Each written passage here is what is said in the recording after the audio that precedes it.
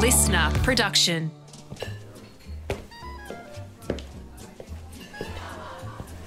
Nellie Robinson came from England to Australia in 2010 with a vision of working in some of the country's best restaurants. But when he arrived, he saw a gap in the dining market for a true experience of storytelling through food. So 7 years ago, he started Nell's with only $2 left in the bank account, bringing storytelling into his dining experience with a theme menu changing every 10 weeks and covering themes from Disney to Australian to British, and to be quite honest, anything else that he might imagine. But most importantly, bringing his local community far more than a menu. Nell, thanks for joining me. You know, I was having a look at your website, and interestingly, it says the only thing you have to do when you go to Nell's is think about what you're going to drink. We look after everything else. Is that right? I was brought up in Blackburn in the UK, and we weren't brought up with a lot. And I always felt special when people looked after me. And I thought in my restaurant experience, I needed to do that as well. So that's why we do a degustation, is that we look after the menu. We look after your, matching wines if you want to go with it. The only thing you have to look after yourself is if you want still or sparkling water. We really just love to put an arm around people and make sure that they are feeling like they are in the front room at home, eating an amazing dining experience. Does it put a lot of pressure on you as a chef?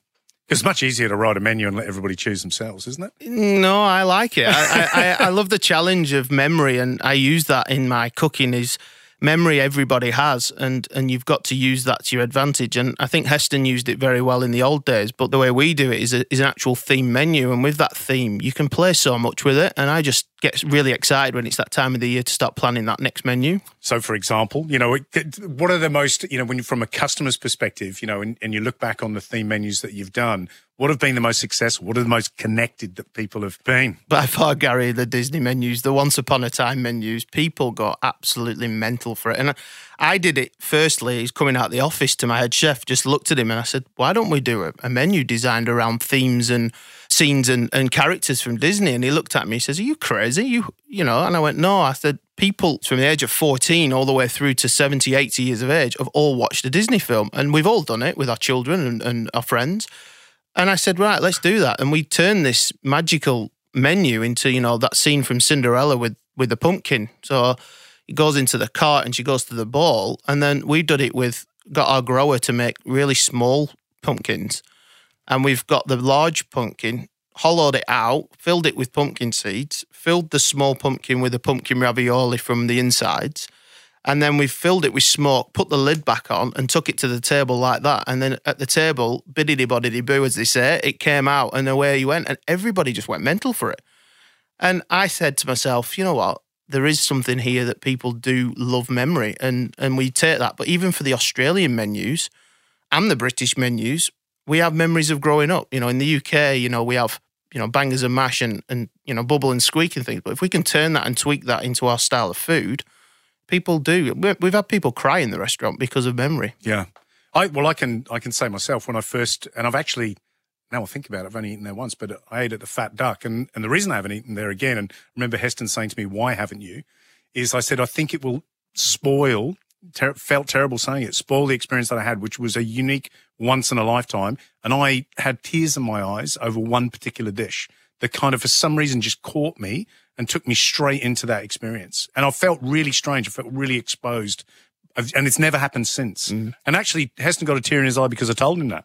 Yeah. It's interesting, isn't it? Yeah, we had a lady in whose father unfortunately passed away, but his favourite dessert was lamington.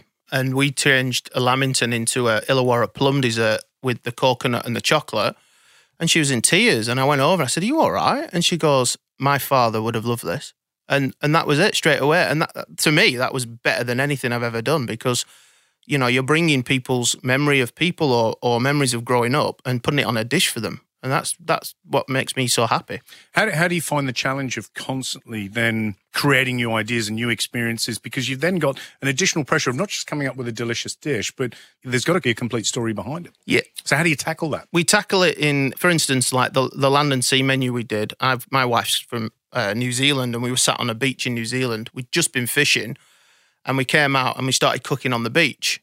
And then I said to myself, wouldn't it be funny if we did a charcoal dish? Because I saw the embers come down. So what we did was we got charcoal in a box, lit it on fire at the table, but in there was actual charcoal pork. and we did it as an Asian dish with a gourmet hollandaise. And that was all from memory of just me sitting on a beach. So I'm using day-to-day memories to turn that into food as well, but also asking other people. It's not just about myself.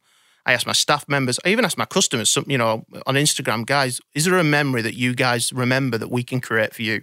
And again, it's not all about Nellie Robinson. It's all about whoever is involved in that restaurant. And it's the teams that we've had over the years.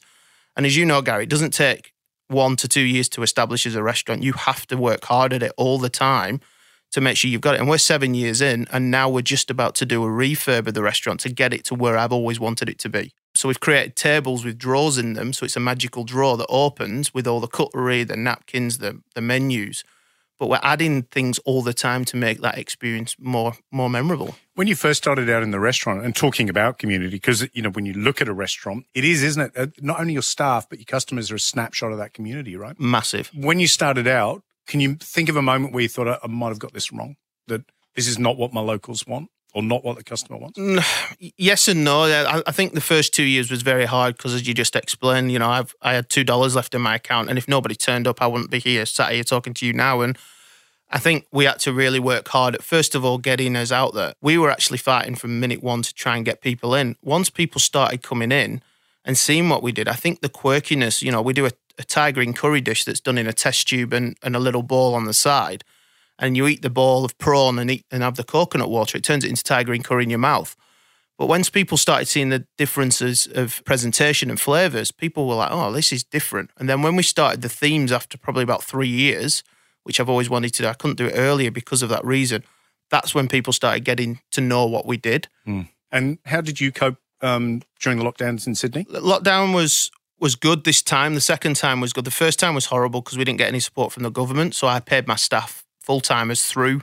I had to let 16 staff go on that first one, which was horrendous. But I paid the full-timers through that COVID. And then the second one, we got government support this time. So we put everybody onto the weekly amount, and I just supported them if they needed some food or some wine, or, we did a quiz every week just to keep everybody, brains ticking a little bit. We did a lot of training during that time as well, because we've got the new Once Upon a Time menu coming on in January, and then the Christmas menu coming on, which is always big as well. So we did a lot of testing and training. But luckily for me, Harry, I had my little girl in April, and she was at a point where, 2.5 months when we got locked down, and now she's 7 months, and I've managed to see my little girl grow up, which is very rare in our industry. So it was very special to be there at home with her. Have you noticed that? Have you connected with the community more during the lockdown? Yeah, you could see that when we opened the bookings up straight away. We sold out. We brought some of the best dishes from Nell over the years, so we got the customers to vote for it. We put it on from them votes, and we sold out in 1 day of the 5 weeks it's on. So we're already full with that. So people that are our locals always love to come back to the new menus. And because we're such a small restaurant, if Darian walks down the stairs, our restaurant manager knows his favourite champagne, knows what he likes to drink, and knows how much they can push the boundaries with him to say, let's make this experience 100% amazing for you. And I think, people like that have been 11, 12, 13, 14 times for us, and seeing that, you have a relationship with your customer as well as your staff, which is very important. But, we're all in it together, and everybody's suffered, and that's what's been this. It's not just restaurants that have suffered, it's everyone. And I remember that, and I tell that to my staff. The person that's walking down these stairs that are dining here tonight have also gone through what you've gone through, and you've got to remember that. So treat them with respect as much as you want that from them. And everybody gets on. That's a beautiful sentiment, because it's absolutely true. I think I was in the park the other day and somebody came in, I was walking the dog, and they were really angry. And somebody was close by and said, what was that all about? And I said, you know what I've learned during this COVID? Who knows what kind of morning she's had? It could have been awful. Give her a break. Give us some space to breathe. Yeah, exactly. And I think social media is one of the worst things that we've ever invented because of that and negativity. But as a restaurant and as a community, we can bring that love, because the new restaurant with the drawers, we're going to encourage people to put the phones in them drawers and forget about the mobile for 2.5 hours and talk to that person that you've come to dine with. Yeah. Get off them mobiles. Let's just talk to each other like the old days, you know. So embrace the experience. Yes, exactly. So last question, last cab off the rank is, what are you planning? What's the continuation of the story for Nels? So our Story of Christmas menu, and then the new Once Upon a Time menu. Just in talks to do a Broadway menu, which will be unbelievable as well. But then also taking Nell abroad. So we're going to move it over to Auckland as well. So we're going to run two simultaneously. and we're just going to have fun. I just want to make sure my staff are happy, the customers are happy, and we continue to grow and enjoy. And, bums on seats is the best thing you can do as a restaurant. So we continue to do that. Beautiful stuff. Thanks for joining us. Thanks for having me.